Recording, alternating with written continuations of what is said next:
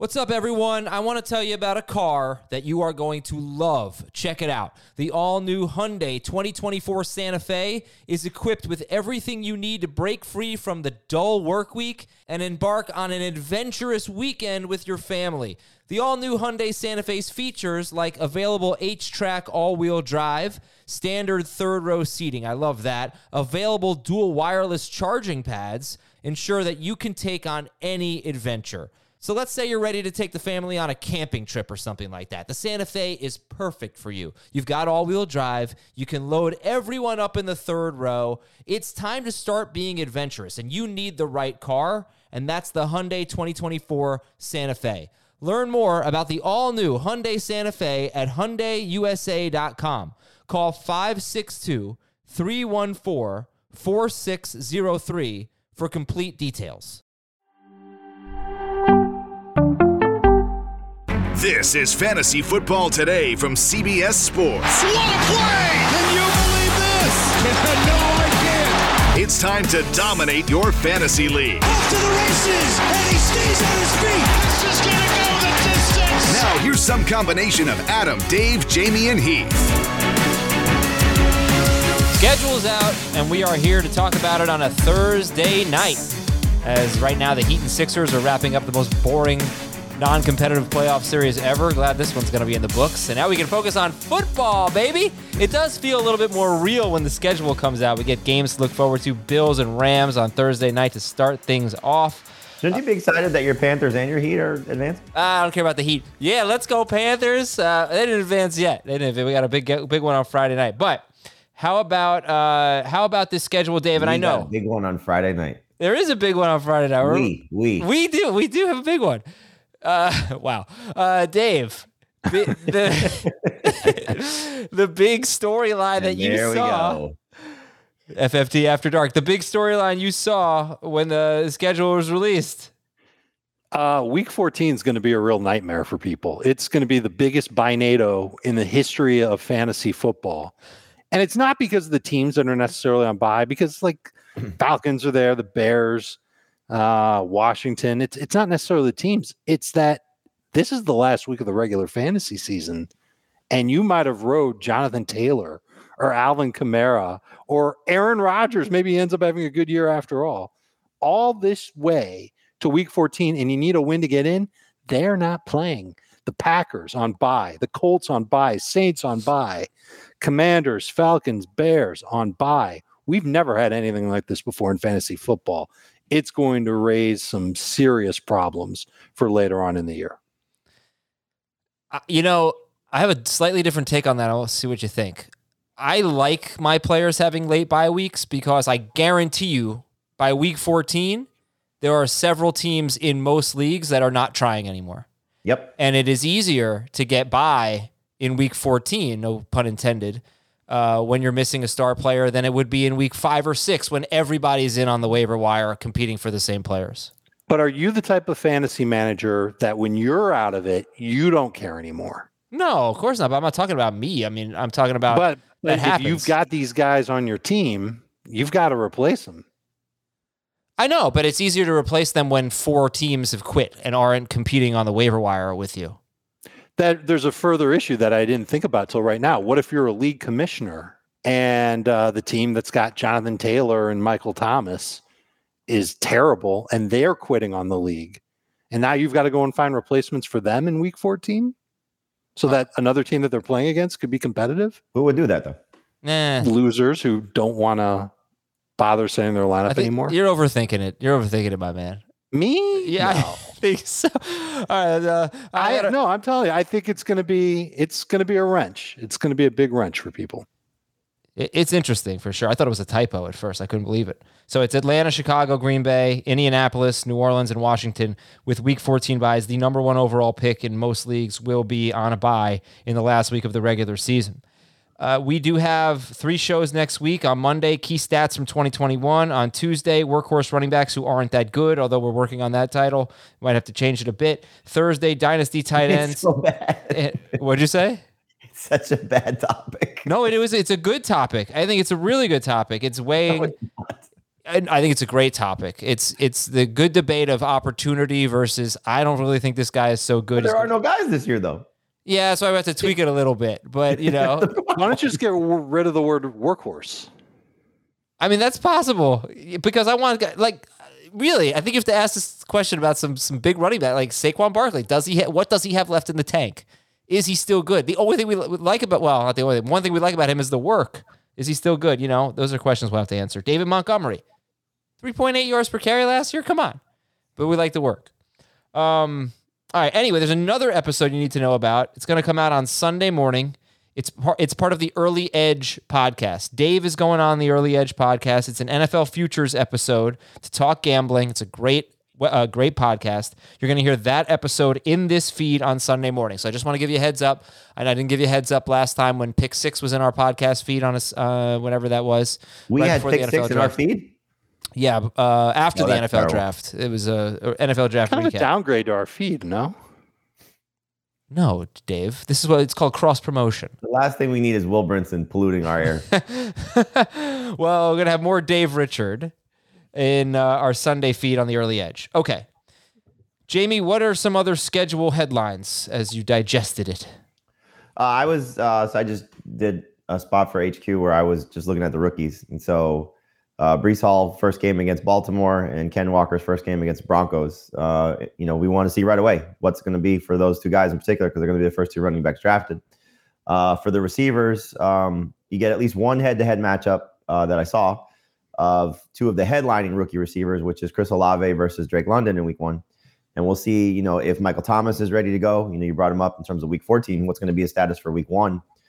Is he going to be the number 1 receiver for New Orleans like we're hoping? But if he's not, then you get Olave in a big spot, great matchup, potentially against Drake London in what should be his, hopefully start to a great season as the rookie there. I think two guys that I want to keep an eye on from the rookie class where I think they could make their debuts. You have Jameson Williams. The Lions have a week 6 bye, so week 7 they get the Cowboys. And so is he going to be out until that portion of the season, miss the first 5 games, sit in week 6, get on the field week 7, something to consider, especially with the PUP list and how that goes. Yeah. And then Kenny Pickett with the start of the Steelers season, you have Bengals in week 1, Patriots week 2, Browns week 3. If they're 1-2 or worse in those 3 games, they get the Jets in week 4. And if Trubisky's struggling, you could see Kenny Pickett starting that game against the Jets if he doesn't win the job outright in week 1. So a couple different, rookie angles to take a look at there from the schedule. But clearly for the two headliners, for how we'll see them drafted, you want to see if Breece Hall, is he the guy? Tough matchup against Baltimore. Is Ken Walker the guy? Potentially tough matchup against the Broncos as well. Anything else for you, Dave? Anything major? DeAndre Hopkins' first game will be week 7 against New Orleans. So that's not so good. I think the Saints defense on paper, they look pretty good. Their secondary has always been pretty good. I think the Chargers could get off to a red hot start. They've got the Raiders, the Chiefs, the Jaguars, the Texans, first 4 games of the year. I think everybody's ready to draft Chargers as it is, and maybe the AFC West in general as it is. But my eyes got big when I thought about those secondaries, especially for the Chargers. Ravens literally start the year. Jamie talked about Jets, Ravens in week 1. Each of their first 4 games are against AFC East teams. So they're going to get the Dolphins, Patriots, and Bills following up against the Jets. Could be a good start for Lamar Jackson to begin the year. But Colts, isn't that bad for Lamar Jackson? I think it's terrible. Yeah, Jets good. The rest bad. I mean, the Dolphins. You had the blueprint for Lamar Jackson last year. I don't know if this Dolphins defense is going to be exactly the same as they were against the Ravens earlier in the year. We know they've got a new defensive coordinator. Some of their talent is outstanding. Their secondary is great. I'm thinking about Lamar as a runner more so than anything else. And when he contributes as a passer, I think he can get off to an okay start. I'm not that worried about him. And I'm kind of worried that the Patriots defense won't be itself and that we're going to see teams put up some numbers on the Patriots defense this year, more so than in prior years. Colts have, based on just the talent that they've lost, questions in the secondary. Pass rush is Judon and, a couple of decent players on the D line. I don't know. I think that they could struggle. They have lost a lot in the secondary. I mean, Sure. cumulative over the years. No, and they're bringing back Malcolm Butler. Is Butler going to be as good as he was 5 years ago? I don't know. Colts, I think they're off to a great start. They've got the Jaguars and the Texans the first 2 weeks of the season. Maybe one tough matchup in the first 8 games is a note that I wrote about for Indianapolis. Any tough run defenses in weeks 1 through 7 for the Las Vegas Raiders. Maybe there's a hot start for Josh Jacobs. Those are the big notes that I got through. Oh, one more. Week 14, worst bye NATO ever. We'll deal with that then. That's not the only bye NATO we've got this year. Week 9, and this one's worse in terms of teams that are missing players. Cleveland, Dallas, Denver, Pittsburgh, San Francisco, and the Giants all on bye in week 9. A lot of good quarterbacks there. And then the week might not before get Deshaun Watson until week 10 then. It might be, right. And then week 8, Kansas City and Chargers are on bye. So only 2 teams in week 8, but they're 2 really good teams, that players that we really want to have in fantasy. And then in week 9, 6 more teams, including at least 3 with quarterbacks that we like. Hopefully it's 3 with quarterbacks that we like if Deshaun Watson's playing by then. But we don't know. Jamie, you could be right. They might say, all right, he's sitting until week 10. He just sits out the first half of the year. Right. Right. We were kind of talking about this in the office. Like, could the NFL get, everybody saw what happened to Trevor Bauer in Major League Baseball. So I don't know if the NFL can get away with just a small suspension for Deshaun. There's no way they would have allowed the Browns to have him sign that contract if they knew that was coming. Could they say something like, and this might be way off, but like a 1.5 year suspension, but he's already served the first year? Not without a guilty verdict. Well, Dave was saying he's already served the first year. Bauer didn't have a guilty verdict, and he's forced out for 2 years. Yeah, but I mean, the NFL is precedent with this stuff. The MLB was setting a precedent. I doubt they do that in Deshaun Watson's case. So what do you think? Half a season is what they do because there wasn't. I think he'll probably get 8 games. He'll probably get appealed down to 6, and that's what we'll be looking at. Oh, so he would be back before the bye week then. That'd be cool. All right, CBSSports.com wrote an article about strength of schedule. This isn't fantasy related, but it is still relevant. It's based on win percentage of the teams from the previous years. The NFC Which East is terrible, by the way. What's that? Like, I know that this is what you're going with, but there's so much turnover from team to team that you can't rely on what their win-loss percentage is last year. But the article points out that I don't remember exactly what it was. I didn't think you were going to challenge me about this. Basically, every year, I got something better coming. Every year for the last however many years, at least one of the 2 teams who have had the easiest schedule has made the playoffs. And this year it's Dallas and Washington. They have the easiest schedules in the NFL. In fact, the 4 easiest schedules are the 4 NFC East teams. The NFC East got a very easy draw. The Eagles had the easiest schedule last year. Because that division was terrible last year. Well, it's not just that. Who else are they matched up against? I think they're... I can tell you. Yeah, so, it's part of it. But the NFC East... I mean, for the 4 NFC East teams that have the 4 easiest schedules, that's something. The Rams and the Cardinals and the Bengals have the toughest schedules based on win percentage. And Jamie, look at the Bengals. The Bengals playoff schedule, fantasy playoffs. At Tampa Bay, at New England, Buffalo. What do you think about that? At Tampa Bay, at New England, Buffalo. I mean, obviously not ideal, but we saw, and this is kind of, I'm always a little pessimistic about the, using the schedule as a crutch. We thought the Ravens were going to be great last year, right? Yeah, and then injuries took them down. Anything can happen. I'm not going to draft my team, especially when we talk about star players. If you get into marginal guys, so if you're deciding between, let's say, I don't know, Tyler Boyd and Rondale Moore, if that's something that you want to, I don't know, well, Moore doesn't have an easy schedule, but, something along those lines, maybe that's something that sways you. But I'm not avoiding Joe Mixon because of the end of season schedule for the Bengals. We just don't know what that end of season schedule really means. Do you do the same thing for the early season? No, I think that's something you take a little more into account. You look at the first. I always look at the first 4 games. And okay, sure. If that's something that's a little rough, then again, but not for the superstars. Like, you're not going to look at the first. No, but I mean, if you're looking, I'm trying to think. Like, Jalen Hurts has a good start to the season. He does. You're looking. Really? At Jalen Hurts, like Heath, for example, will probably do this. Jalen Hurts versus Kyler Murray. He's much more in the seemingly at least in the Jalen Hurts camp. That might be something that sways him. Hurts or Dak versus, I don't know. I think somebody has a tough schedule. You get the point. It still could come down to superstars, but for the most part, I think you just draft the guys accordingly. All right, you want to know the NFC East schedule. Obviously, they're taking on each other. They also have matchups against the NFC North. That's Bears, Lions, Packers, Vikings. And the AFC South, which is Texans, Colts, Jaguars, Titans. So that's the draw you want. I mean, that's a good draw in terms of strength of schedule.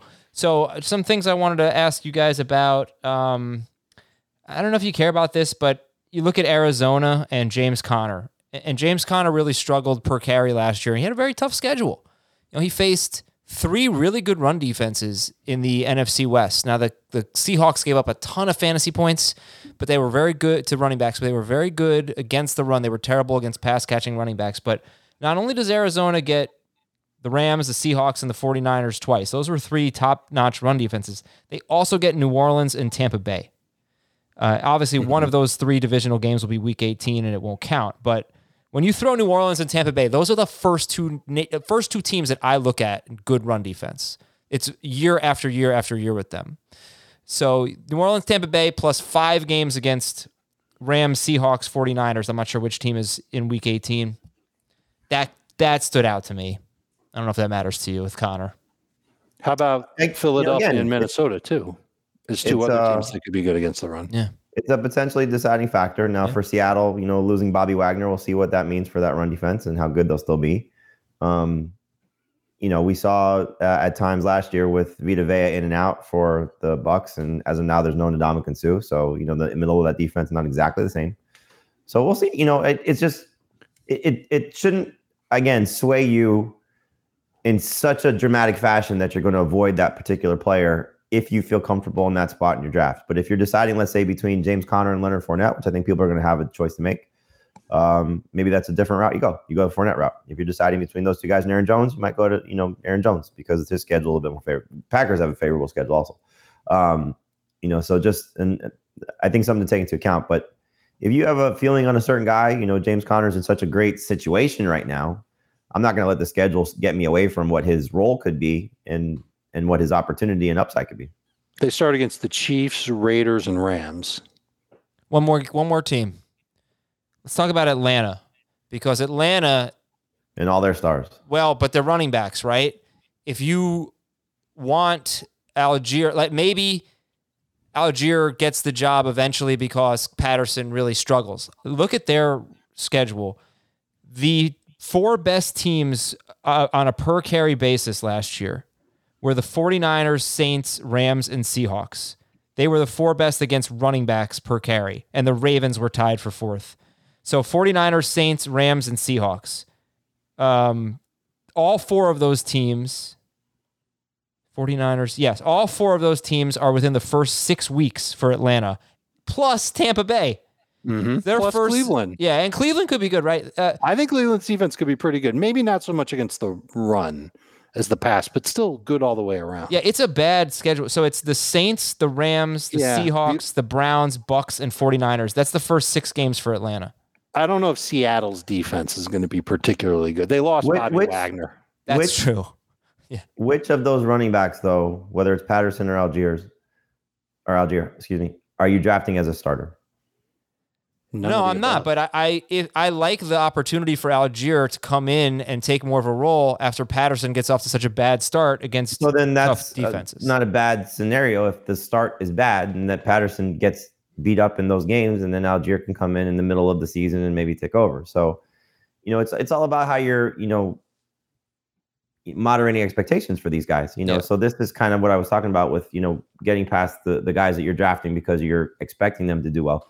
I don't think anybody's expecting, Cordarrelle Patterson to do what he did a year ago. I don't think anybody's expecting Tyler Algier to come in and be, a star right away. You're hoping that he has a chance to be good based on his opportunity. So, this gives you the chance to have some of that discovery mode. Now, your team can get sideways quickly because of injuries, and you're forced to play a Falcons player, a running back, and that would stink. But, I would almost say I'd like to see how Algier does in these tough matchups, because then maybe when he gets to the easier matchups, you feel comfortable starting him. I guess it's also possible, though, and Dave, you're right about Seattle, right? Let's maybe take them out of the equation without Wagner, that it's just going to be very hard for the Falcons to run the ball early on in the season. And that maybe that's something we should consider. I mean, they really jumped out as having a brutal run schedule early. But all right. Any final thoughts, guys? No, there's going to be more to come out about the schedule.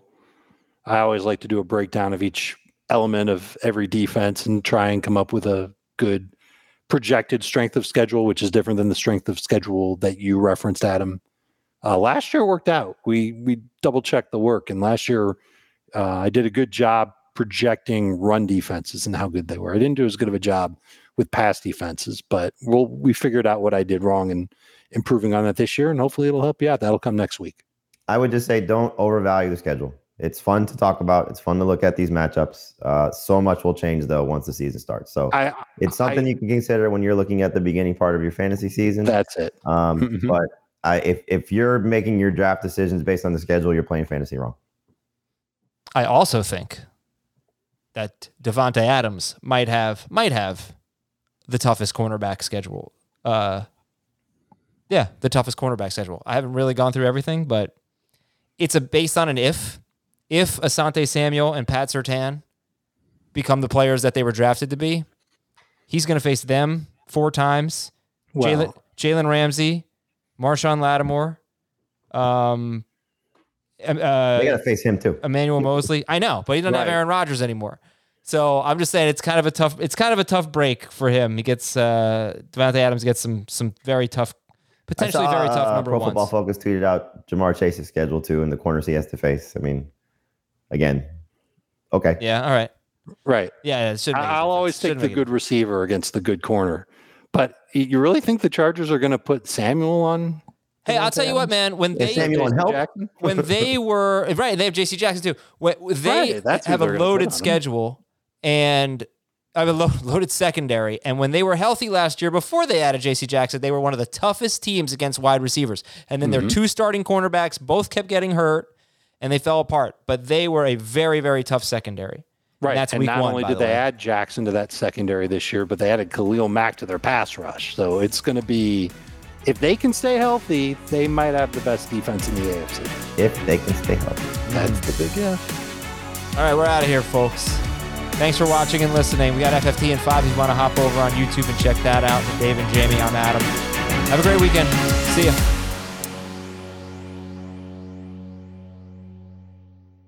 The perfect combination of versatile athleisure and training apparel has arrived. Thanks to the visionary minds of New Balance, Clutch Athletics, and Rich Paul, the designs reflect the heart of the athlete and the spirit of the community. With rising defensive football stars Will Anderson and Chase Young on the roster, Clutch Athletics brings the best innovative gear to all athletes, giving them style and performance on and off the field. Learn more and purchase Clutch Athletics at newbalance.com.